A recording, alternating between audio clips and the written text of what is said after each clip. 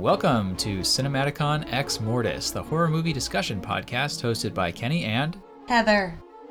And for this month's episode, we are looking at a motion picture called Psycho from 1960, directed by Alfred Hitchcock.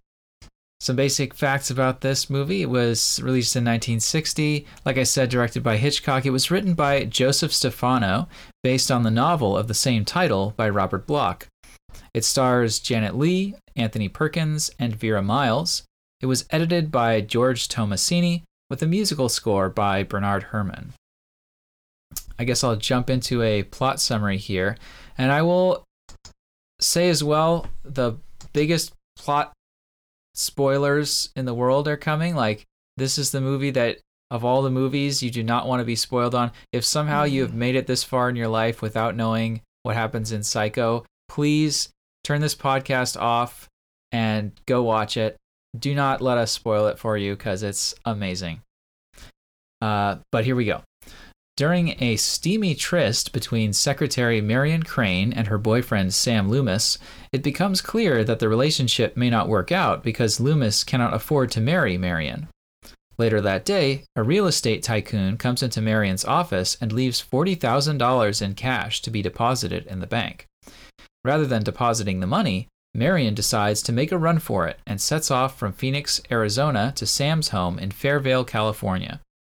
Having accidentally turned off the highway, she rents a room at the Bates Motel, now mostly abandoned since the main road was diverted some years back. Over sandwiches, she gets to know the motel's proprietor, Norman Bates, an unusual fellow who complains about having to take care of his mentally unstable mother, and then spies on her through a peephole as she undresses in her room. Then, in a shocking turn of events, spoiler, Marion is brutally stabbed to death while showering, apparently by Norman's mother. Over the next few days, Marion's boyfriend Sam, sister Lila, and a private detective named Arbogast try to solve the mystery of her disappearance, making life difficult for Norman, who tries to cover up the murder so that his mother won't be put away. Okay, so maybe I'll start by asking, what's your history with this movie, Heather? When did you first see it? Are you saying that for the sake of the podcast, or do you really not remember? I think we've established my ability to remember past events is pretty limited. I think you know what I'm going to say next then, don't you? Did you see it for the first time with me? Yep. Oh, cool. I think, I was trying to do the math on that the other day. I think it's like must have been 15 years ago when we watched this. Yeah. So it's kind of a while. And I haven't seen it since then. Wow. So, yeah. So it was a lot like seeing it for the first time again, especially because I'm older and there's things that I just couldn't understand the first time I saw it, I definitely didn't pick up on a lot of the things that was going on between Marion and Sam. I didn't get, the whole, I can't afford to get married thing. It's like... Were you like, hey, look, they're wrestling in bed. I wonder No! That I wasn't 7 when we watched it. I just didn't... There was just a lot of that exchange that just went over my head. Right, that it's establishing that she needs the money. Yeah, exactly. So, and stuff like that happened throughout the whole movie where I was like, oh. So I enjoyed it a lot more this time. Cool. Yeah, I think I'm kind of on the other side of the spectrum as far as when and how often I've seen this movie. This is one of the movies I've probably seen the most out of anything in my life. I've seen it, I don't know, 10, 15, 20 times. I first saw it when I was a kid.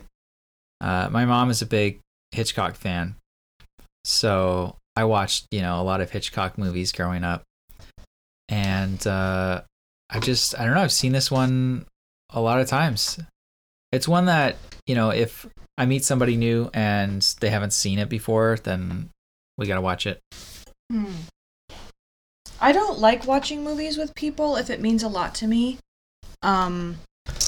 because if there's a movie that I really love that much, like, they're probably gonna talk and shit, and it's gonna, like, make me hate them forever. So, me watching movies with people has become really complicated, so I kind of just, like, if a movie means a lot to me, I know that I can't watch that with, like, anyone, which is maybe a little bit strange, but... Well, if we're watching a movie and you're just yammering on the whole time, that we're just not friends anymore. I don't know. So I feel like I might do that to you a little bit sometimes. I don't think so. No? Nah. Okay, that's good.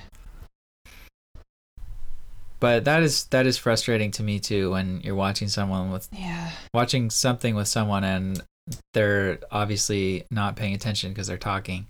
Right, and it's like, you know, like you're missing it. Like I can remember being in actual fights with people, like, you know. Yeah. And then they're like, they don't get it. Like, why are you so mad? It's like because I'm trying to show you this important thing, and you ruined it. Yeah.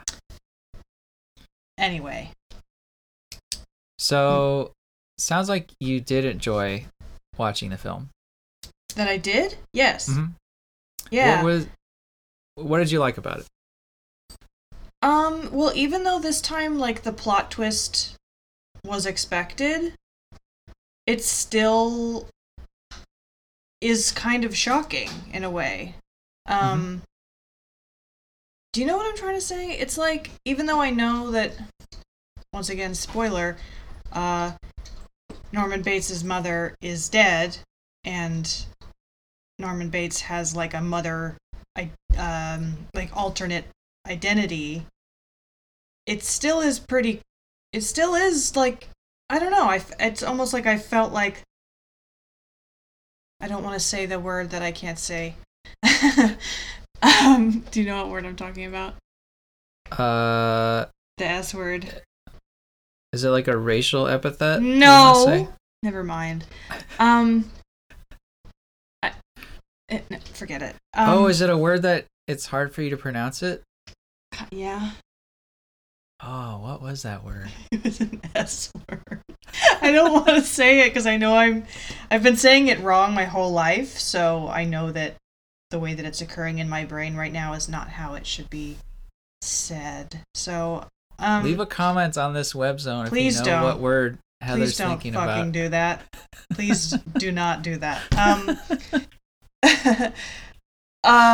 So it was very mysterious, and you know, when he jumps out wearing his mom's clothes, I'm still like, oh my god, a little bit, even though, like, I totally knew that was coming. So it's still really exciting to watch, even if you've seen it before and you know what's going to happen.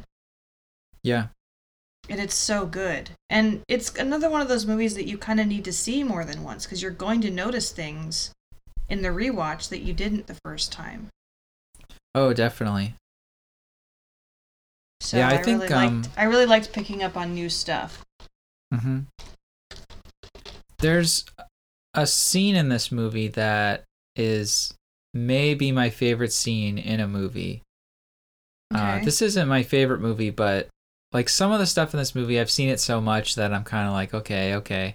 Like Norman, after the murder, trying to clean up all the evidence and everything. It's like, okay, I've seen this enough. But that's the only part in the movie where I was like, you know, this is a little bit too long. You did too much here. We get the point. They kind of that's the only scene I felt like they drug on too long.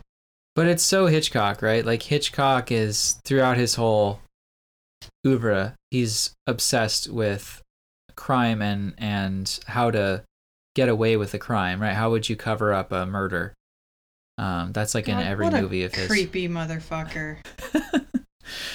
So of course he's got to go into all the minute details of how Norman cleans up after he's killed Marion. But my favorite scene is, do you want to guess what it is?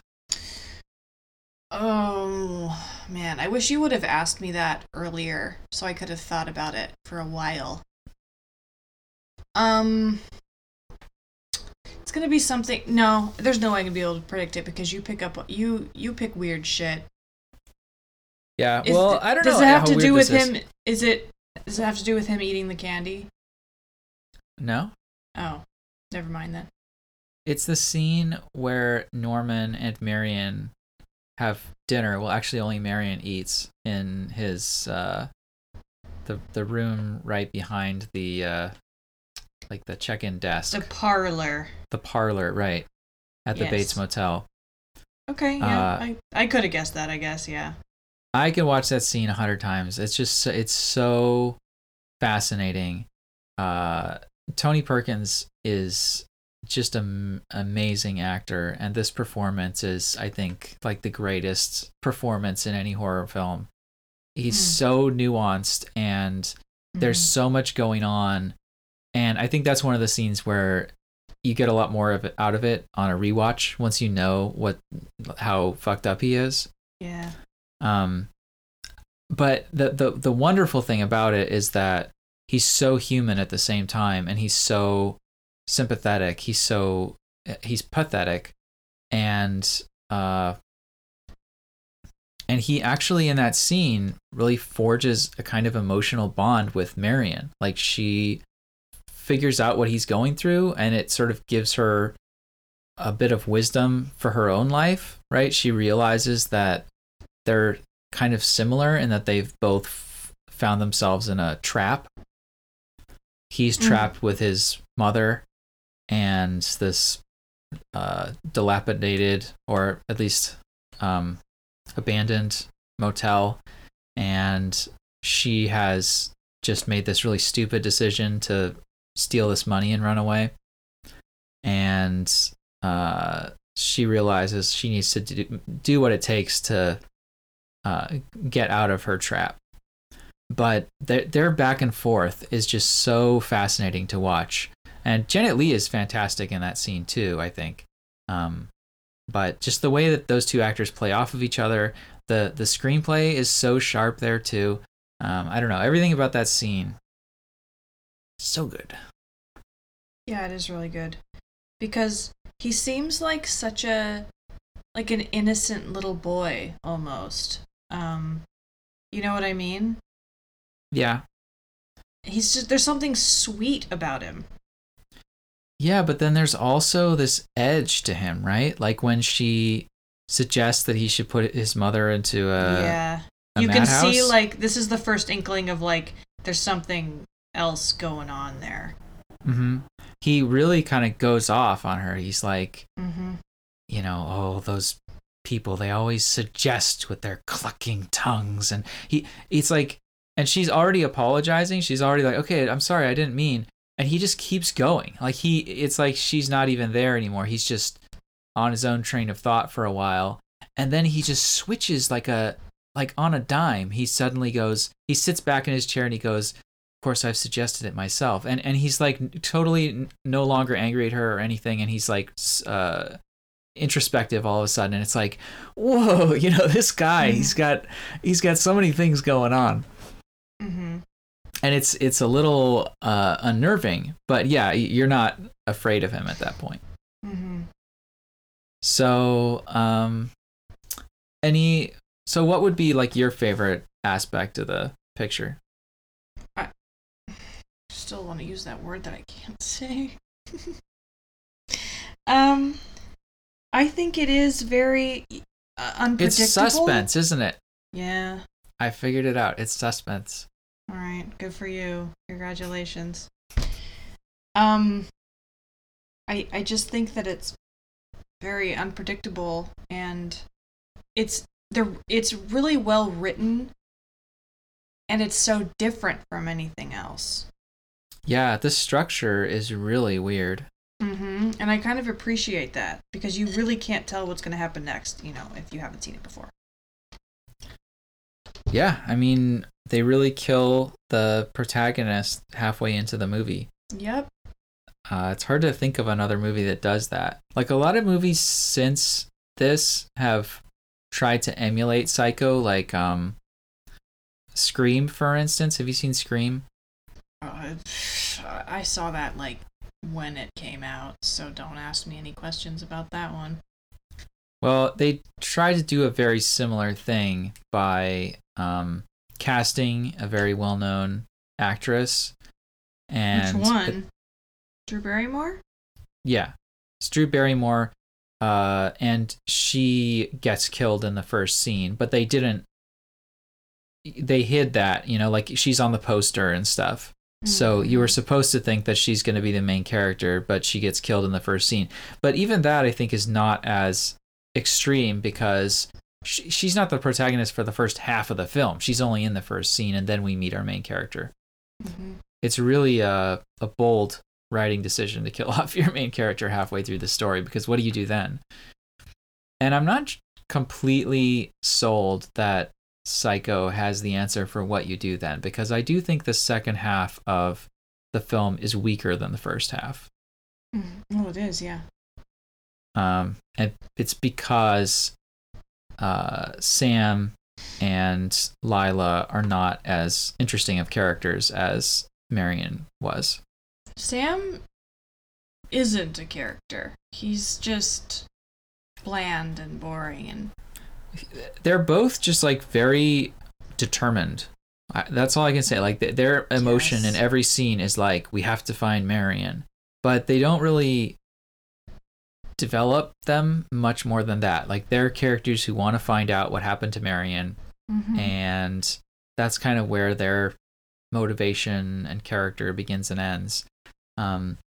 I was watching the behind the scenes features on my home video release of Psycho, and the writer Joseph Stefano was talking about how Hitchcock came to him partway through shooting and said, "We've decided that the film is too long, so either you can make a bunch of little cuts to different scenes, or you can pick like a big scene to cut out."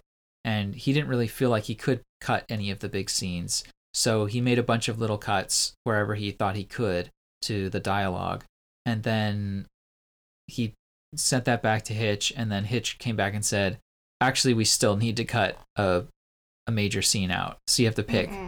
And so he picked a scene that he said was between Lila and Sam, just the two of them, where they talk about Marion and how I don't know, it's like how they both lost somebody and they kind of bond over that.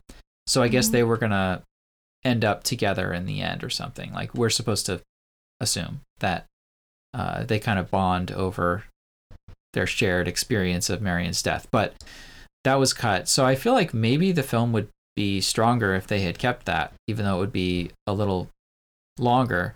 We would have a little more of a reason to care about those characters.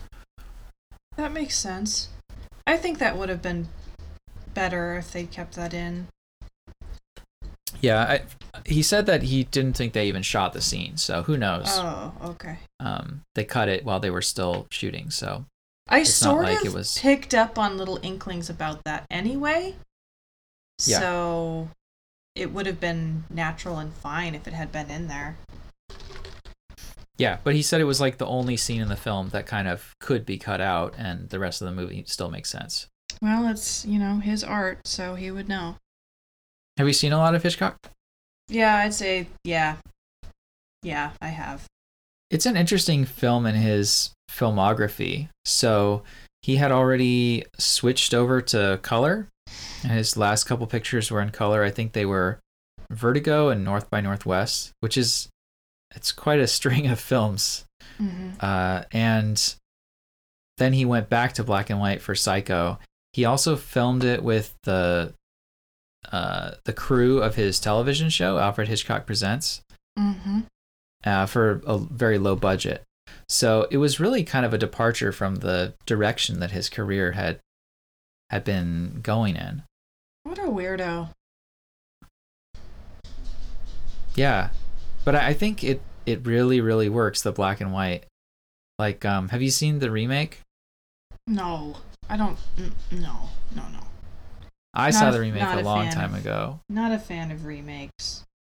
Yeah, so, well, this is an interesting one, though, because it's a shot-for-shot remake by Gus Van Sant. He made it in the 1990s, and to this day, I think no one knows why. Really,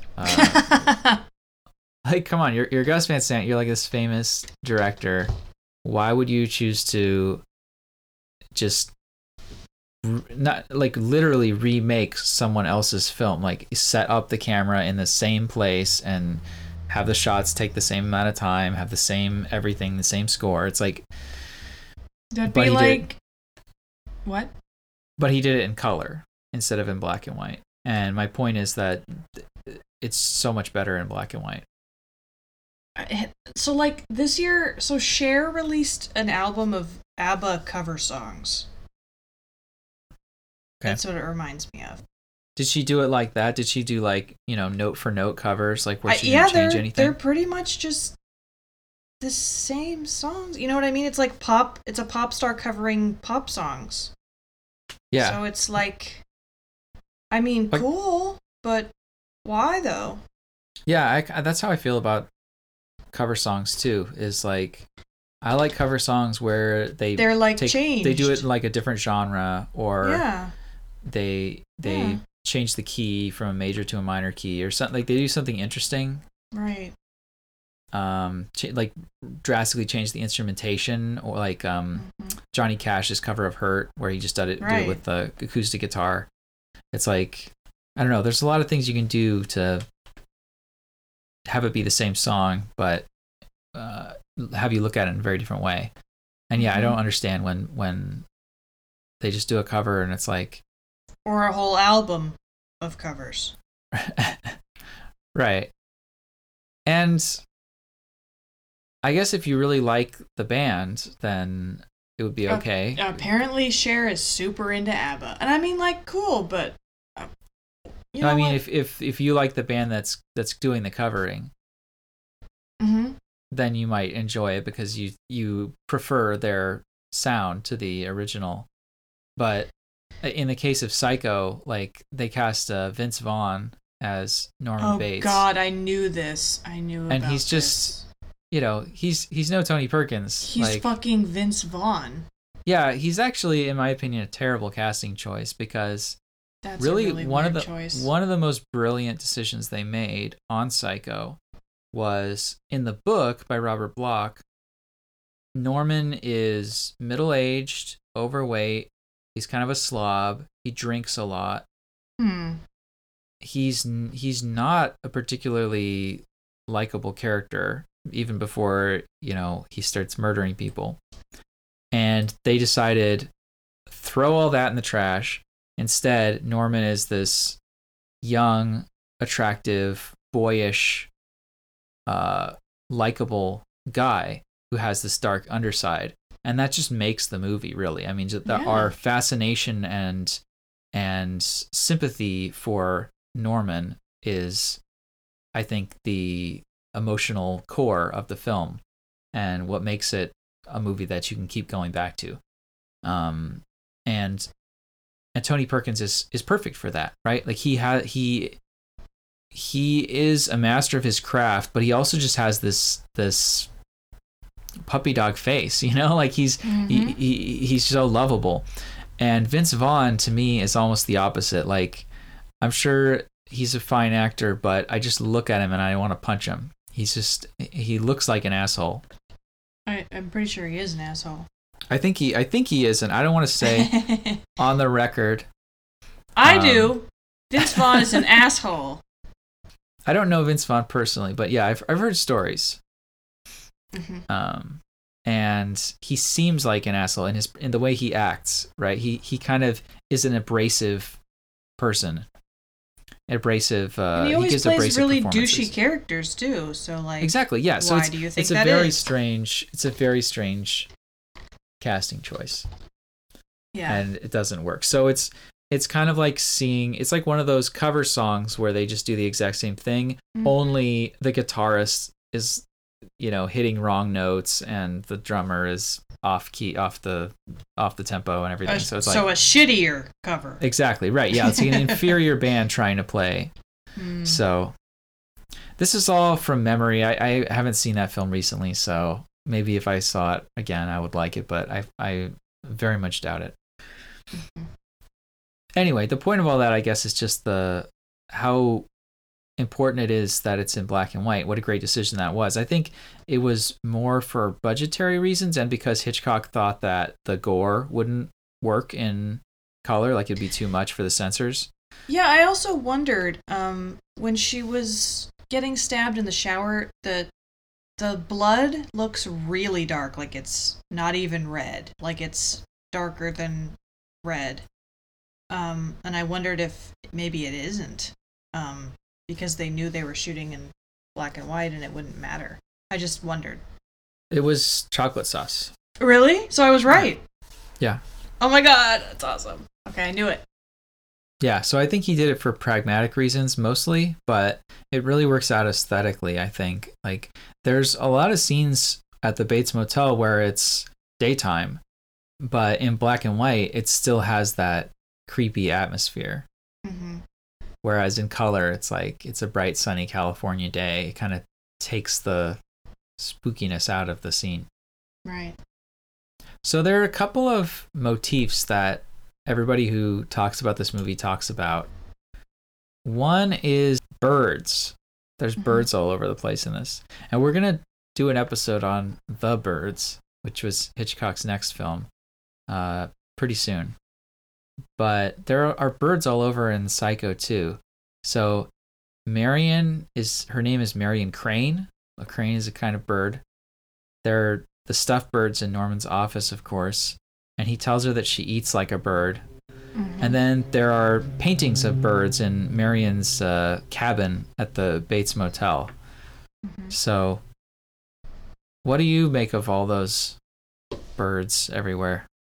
So I assume you're going to tell me that the bird is some kind of metaphor. Oh, I don't know. Yeah, you are. I don't know. I don't know. You don't know? I don't know. I mean, he said something about he likes to, taxidermy is his hobby, but he only likes to do birds because beasts, I don't know, freak him out or something. What was the line? What does he say? He says he likes doing birds because they're kind of passive to begin with. Mm-hmm. And so they look well stuffed. Okay.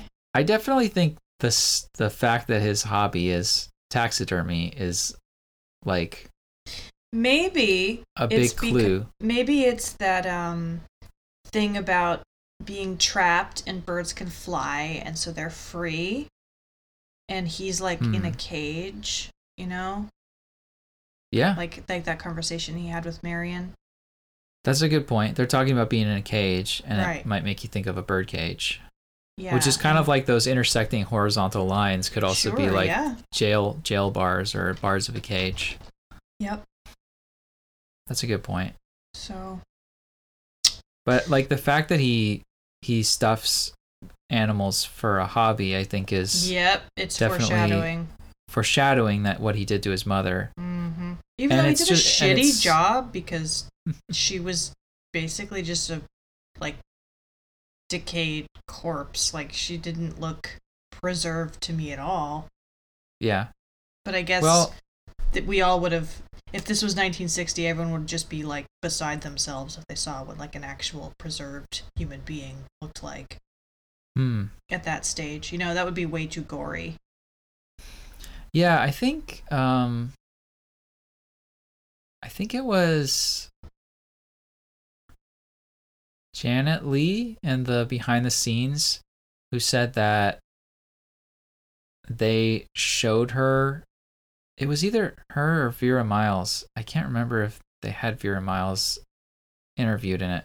But anyway, one of them was saying they showed her a bunch of skulls that they were thinking about using for Mother, and they picked the one based on the biggest scream that she made when they showed it to her. Oh, okay then. So she screamed the loudest at the one that was in the film. All right.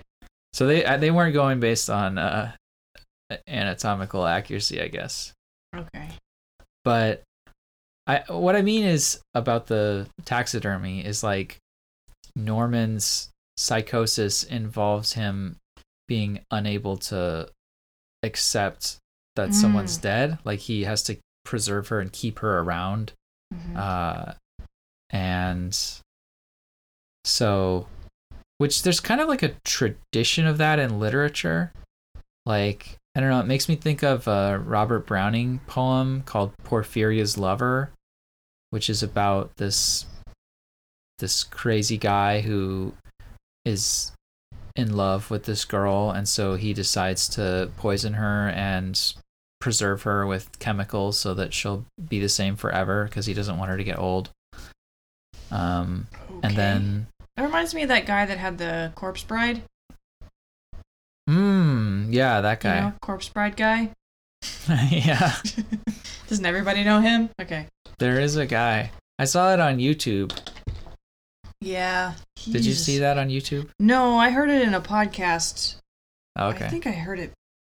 I think I knew about it before that, but yeah. This is a guy in like the American South, right? In like the early 20th century. Was he in the South? Maybe. I feel like he was. He was like in Florida or Louisiana or something. Yeah, it was a Florida thing. Yep, that's right. Yeah. It sounds like Florida. It sounds like something it was Florida Man. Mm-hmm. Yeah. Florida Man takes Corpse Bride. Anyway, and then there's a William Faulkner story called A Rose for Emily. That's about this woman who is a kind of a hermit. After her family members die, she's inherited their Gothic house, and she lives there by herself, but then she is gonna get married to this guy, and then it seems like they're arguing, or he's trying to break it off, and then nobody ever sees him again. And then like 20 or 30 years later, she dies, and when they go into her house, they find that she has his corpse in the bed. It's been preserved there for decades. Okay. Because he was trying to leave her, and she just decided, no, you can't. That's one way to win an argument. So, you know, this idea is kind of something that's been around, but it also perhaps has a real life inspiration in a serial killer named Ed Gein. Do you know anything about him? What do you think? I'm guessing. Take a guess. I'm guessing that it rings a bell. Yeah. What do you want to know about him? Well, what do you know? Well, Ed Gein was, he was born on a farm. His dad died, and then it was just him and his mom and his brother, and their mother was like extremely overbearing, very religious, believed that like women were dirty and were going to tempt you to the devil, so stay away from women. So they really only hung out with their mom, and a boy's best friend is his mother. Yeah. So after the dad died, it was just the three guys, and then one day Ed came to the sheriff and was like, my brother's missing, help me find my brother. And then everybody in town pretty much came up to help Ed look for his brother, but Ed led the sheriff like pretty much right to the body, which had been burned, but then later on they discovered there's also some like blunt force trauma going on. So what it looks like is that Ed murdered his brother so that it would just be him and his mom. Then his mother died, and then he killed a couple girls in town. That's how they caught him, right? Well, and after his mother died, he kind of preserved all of her rooms exactly as they were, right? Right, yes. And, you know, once they busted him for killing this girl, she was like the owner of a hardware store, I think. They discovered the head of another woman and a bunch of various body parts and stuff from corpses that he dug up from the graveyard. That he would use to dress up as the corpses. Like he would take the faces off and make masks and stuff like that. Right, I didn't know how much you wanted to get into that stuff, like the nipple belt and all that good stuff. Yeah, basically just making all kinds of shit out of body parts. He made, like, not just clothes and stuff, but he was making, like, lamp shades and, like, other tools and stuff out of bones. And yeah, he had like a table that had like human leg bones for the legs. And they think that he was probably eating people. As is not my favorite subject in the world. I really think that part of it is overblown. Oh yeah? Honestly, yeah. I think I don't know, just in my experience of reading about serial killers, people really love the idea of them eating people. I do not like that idea at all. And so if there's ever a hint of that, like for example, Jeffrey Dahmer, what does everyone know about Jeffrey Dahmer? That he ate people. He ate people. But he barely ate anybody. Like that is like a footnote in the life of Jeffrey Dahmer. That is not the quote that you want following you around. He did so much weirder stuff than eat people. He did. He was like drilling into people's brains to try to make them into sex zombies. Yeah, he was like pouring acid into their brain holes. Yeah. And that's pretty bad. Yeah, and then maybe he ate somebody's finger or something, and so he becomes Jeffrey the Cannibal. So I think there's just really an appetite pardon the pun. Is that a fucking joke? There's a public appetite for a serial killer How did cannibal. We get here? Much more than there is a supply of them in the real world. Nope. No. Thank you.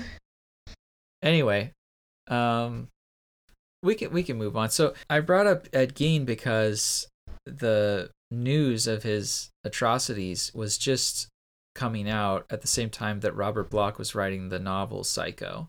Mm-hmm. And apparently Bloch said in interviews later, like, oh, well, I wrote the book and then I heard the news and I was like, wow, what a weird coincidence. Bullshit. But no one believes him. Good. So I think that's a weird thing to lie about. It's like, it's okay to be inspired by something. Like, why does it matter? Like, chill. I don't know. And maybe, well, and the other he references Ed Gein in the book. There's like an actual mention of him at one point. Oh. So he definitely heard about him while he was writing the book, but he claims that he already, had the whole idea of everything. But all right, sure, whatever. Yeah, whatever. So this would make Psycho one of 3 classic horror films based, however loosely, on Ed Gein. The other 2 being Texas Chainsaw Massacre and Silence of the Lambs, which we already covered on this horror movie discussion podcast. I feel like this is the most important one in reference to Ed Gein. Because the whole thing with Ed Gein was about his mother. One thing that it's often credited with is pushing the boundaries of what was acceptable to see in a mainstream Hollywood film. Like I said, one reason it was shot on black and white was because of the gore. But besides the violence, are there other ways that you noticed that the film seems kind of subversive or extreme for a movie made in 1960? I guess it was a little bit risque with all the fucking lingerie and shit. Sure, like the opening scene. Yeah, I saw it and I'm like, oh, this is, oh my, this is pushing it. Yeah, and there's kind of like a motif too of voyeurism, right? Like the film opens with Hitchcock wanted it to be one seamless shot that starts with the whole cityscape of Phoenix and then zooms in and goes into Marion's window. But the technology just wasn't there to do that. So instead there's like a series of dissolves where we get closer and closer and then we go into the window and into the room. But clearly the idea is of someone who's like outside sort of peeking in and we're seeing this very intimate scene. And then of course Norman peeks through the hole in the wall at Marion as she's undressing. So that's kind of, it's like another thing that Hitchcock is obsessed with in all of his films, is voyeurism. Like Rear Window. Yeah, and like Vertigo. But I think that's kind of naughty to have people. It is very naughty. With their clothes off and be looking at them. I remember something you mentioned the first time we watched this movie about the lingerie. Do you remember what it is? No, I don't remember that conversation. About the colors. Yeah, the behind the scenes that I just watched talked about that. So I do know what you're talking about. So do you want to explain? So you said the first time we watched this, in the beginning, Marion's wearing white lingerie, which is like symbolism for being like innocent and like good. Mm-hmm. And then later on, she's wearing black lingerie, like after she makes a decision to leave town with the money. Like, ooh, bad Marion now. Yeah, and they talk about that in the behind the scenes. Like that was a decision that Hitchcock made with the costume designer. Was like, oh, she should have a black one in this scene because now she's stolen the money. Yeah, I noticed that she also switched to a black purse, so it's all very aesthetic. I just thought of another potential meaning for that change, which is like the black and white maybe indicate two sides to her character, which would create a parallel with Norman. Because I don't know, this most recent time watching it, I was just noticing all the ways in which Marion is kind of similar to Norman. Well, he said something to her like, haven't you ever just gone mad or something? And she was like, yeah. Yeah, actually, yeah, I just did, yeah. Yeah, so yeah, they both have like these bouts of insane behavior, although in very different ways. But they're both engaged in a kind of cover-up, right?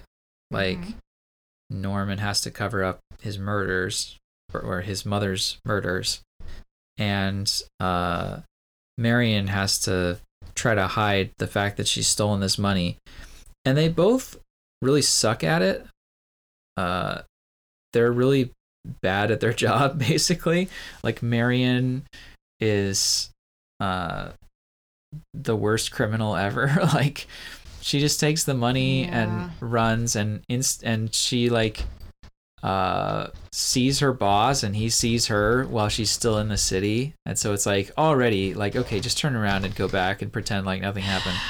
But no, she keeps going, and then she's got the cop following her, and then she decides to like sell her car and get a new car, presumably so that the cops can't tail her, but he's like standing right there he's watching across the street. So that's not gonna work. But then I remembered that in those days the different counties didn't speak to each other. Yeah.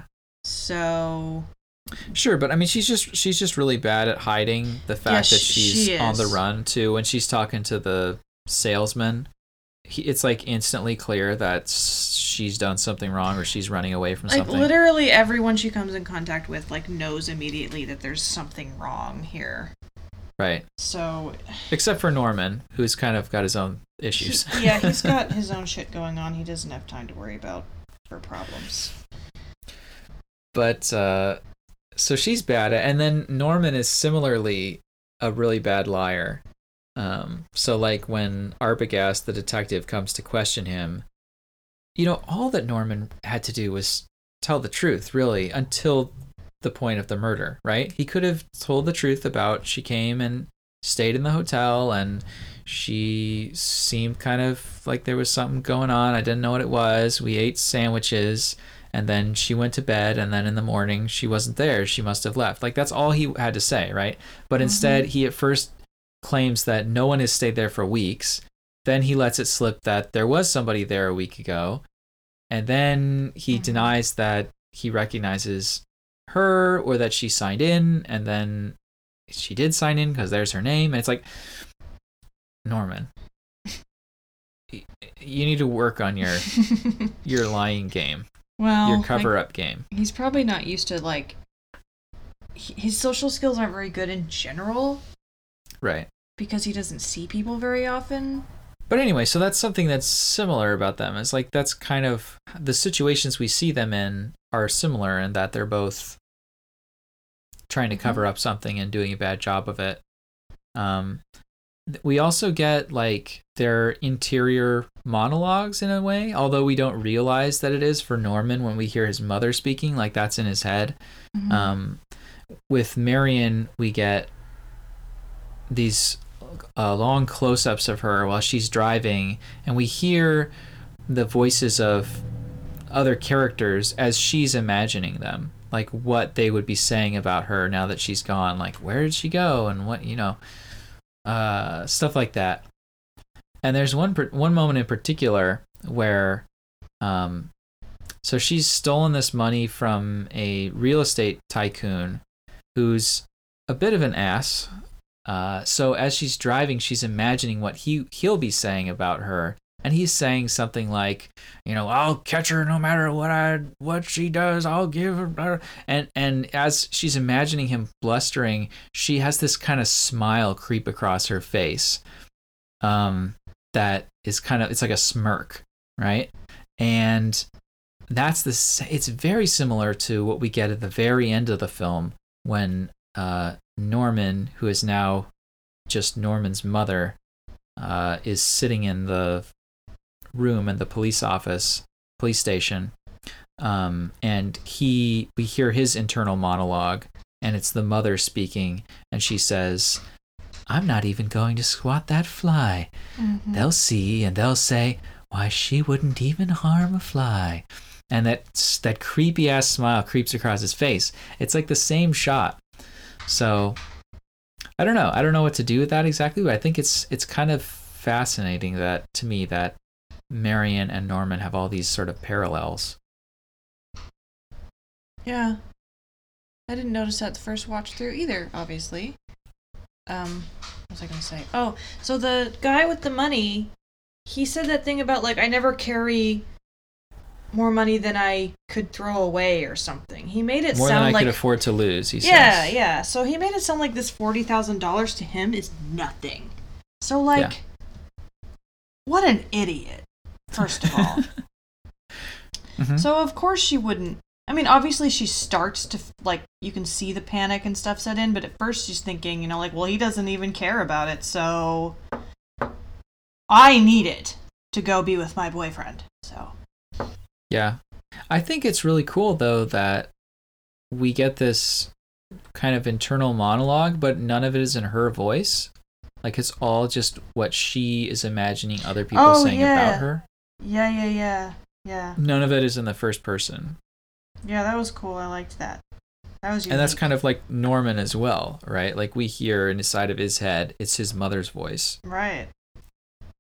That's kind of part of his madness, in the same way that it's maybe part of Marion's, is that someone else's voice has invaded his brain space. And that's sort of, he's kind of obsessed with always imagining what his mother would be saying and thinking about him. Yep. Rather than having his own thoughts. We've met a bunch of serial killers on this podcast. Fictional ones. We covered Misery, which had Annie Wilkes. We covered Silence of the Lambs, of course, which had Buffalo Bill and our friend Hannibal the Cannibal. Have you noticed any interesting patterns or similarities or differences with Norman and these other fellows? Well, there's definitely two sides to all of them. Yeah. Why? What are you trying to tell me? I don't know. I was thinking about Norman's psychosis, and it struck me that a lot of the time with these killers, it seems like there's a sort of Freudian thing going on where there's the id, right? Like the secret base desires that are kept under wraps, and it's that controlled version of the person that the outside world gets to see, but then in the lair, in the underground place that kind of signifies the id, that's when the sadistic, evil, dark desires come out. Like with Buffalo Bill, we were talking about how like everything happens in the basement, like his evil doings, and then when he's on the ground floor where people can see, then he acts like a normal person. What interested me about Norman is, in a way, he's kind of the opposite. Like, Norman, the persona Norman, is the one who desires. He's the one who has the who's spying on Marion. That's not Mother looking through the peephole, right? That's Norman. And Mother is like the superego. So in Freudian psychology, the idea is that as children, we kind of just start off as like little ids, like all we want is we just desire things and we cry if we don't get it, you know, like we're just little balls of desires.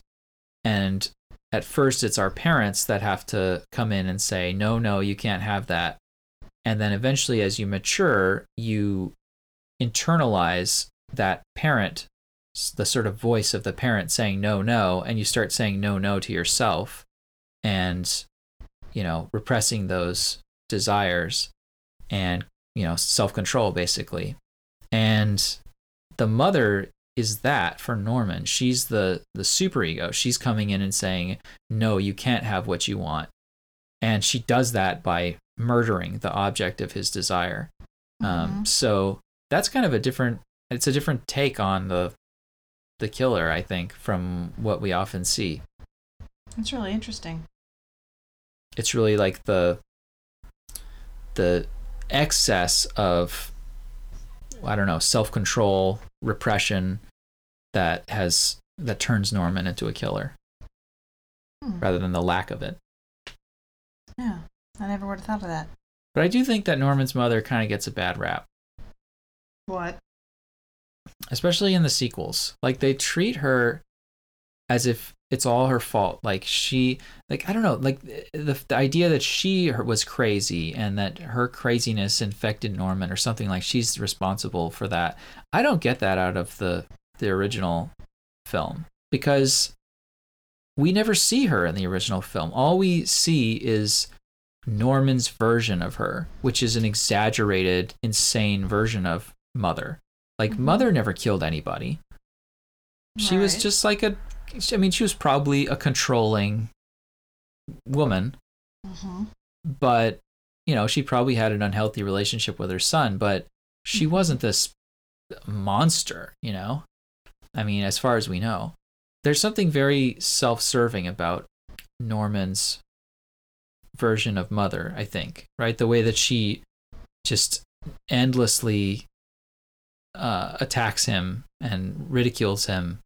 And then I don't know, I feel like the Norman that we see, like the normal non-serial killer Norman that he appears to be, is also in a way maybe a falsehood. You know, he's like his own self-image of himself. You know, he's the perfect son who would always do anything for his mother.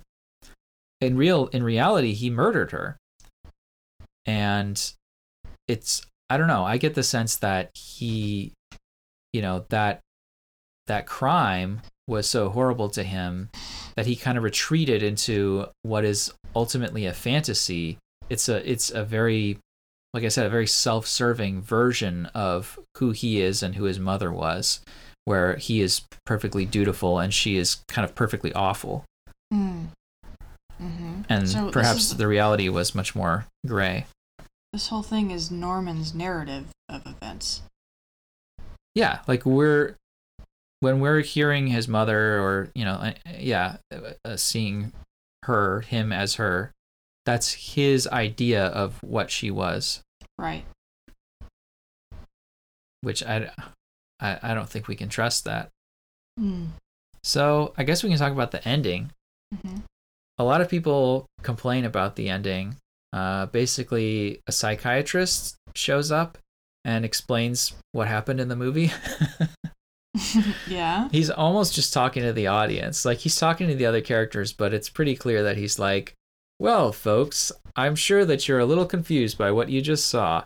Let me explain it to you. And then he goes into the details of Norman's life, which he claims that he just heard from Norman's mother when he interviewed Norman. Mm-hmm. But these are details including the fact that Norman murdered her and all these things. So yeah, I noticed that too. He must be like some kind of Sherlock Holmes, because he wouldn't have heard this Right. story from Norman's mother. He would have heard some crazy series of events, and he deduced from that what really happened.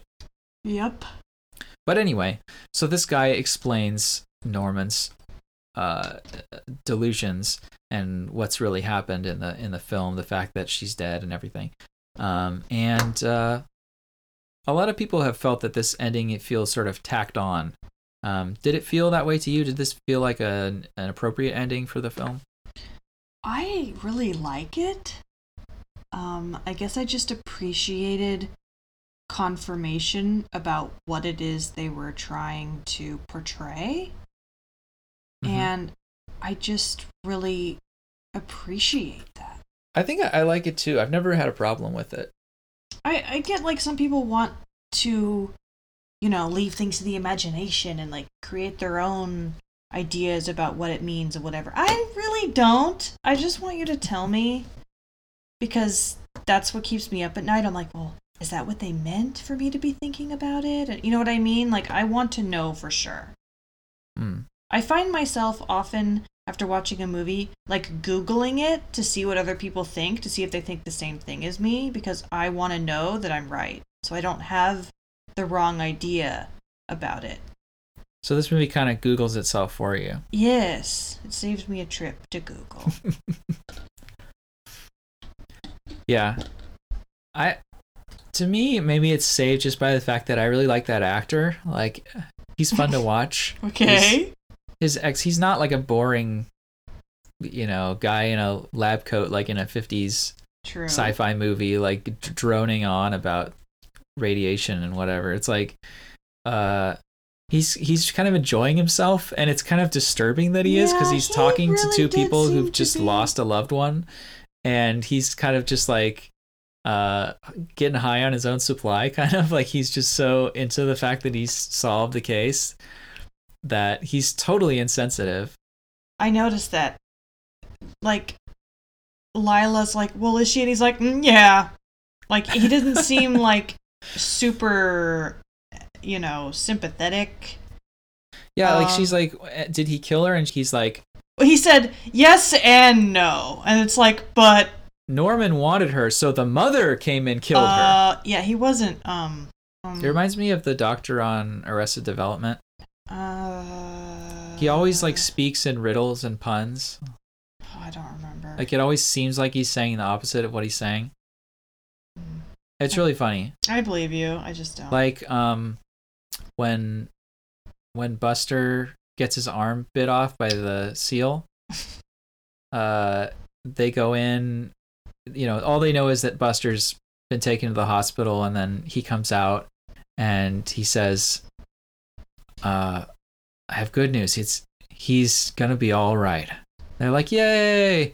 And then Buster comes out and he's missing his hand, and they're like, oh my god, you said he would be all right. He said, well, he's lost his left hand, so he'll be all right. Oh Jesus! That's what he meant.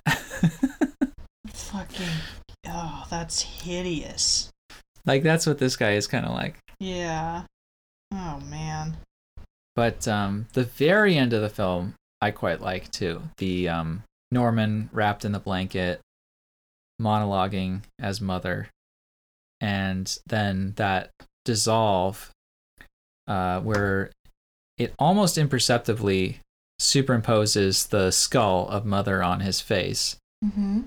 And then it goes to Marion's car being dredged up out of the bog, which I think is kind of neat because it's a nice little bookend, because I think the film really neatly divides into two halves.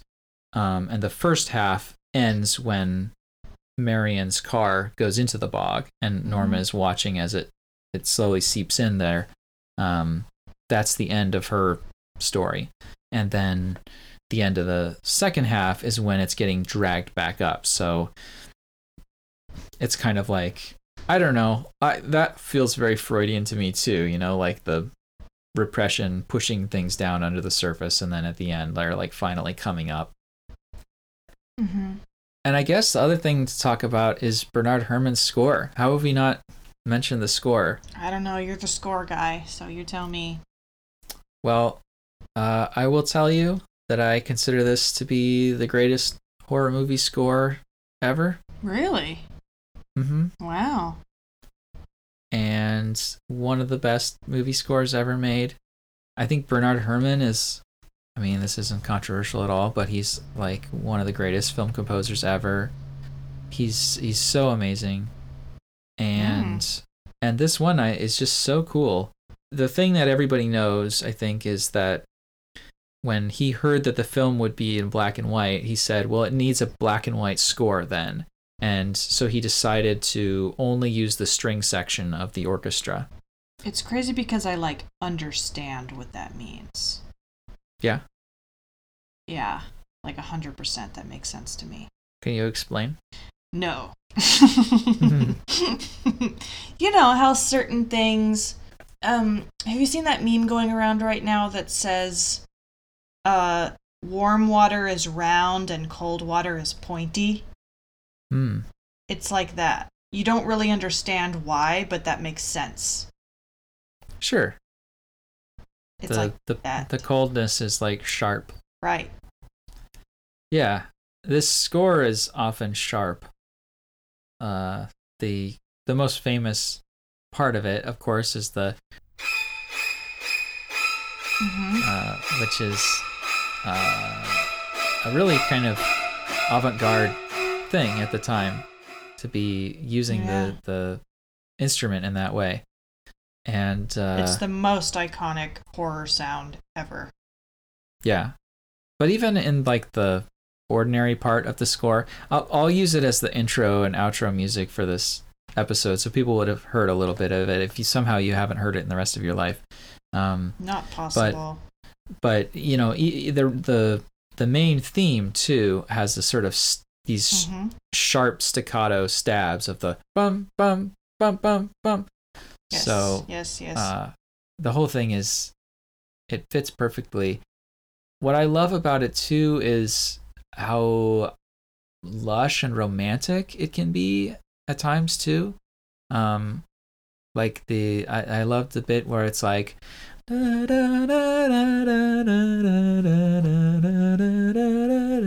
it's like, I don't know, it's like it's very pretty, and it constantly switches back and forth between that very violent sort of stabbing thing and then this other thing that's kind of tugging at your heartstrings, and that's like the essence of Norman Bates and of the film, I think. Yeah, it's really good. There were several times when I was watching the movie and I'm like, wow, this is fucking epic. Well, a little birdie told me that you have another podcast. Right. It's called Hauntings and Homicide. We've literally done a crossover episode. You don't have to do this weird song and dance you're doing right now. And our listeners can hear it wherever podcasts exist. Yes. And you and Selena over there have done an episode on the real life hotel that was the basis of Stanley Kubrick's film The Shining, or I should say Stephen King's novel The Shining, that then was the basis of the Kubrick film.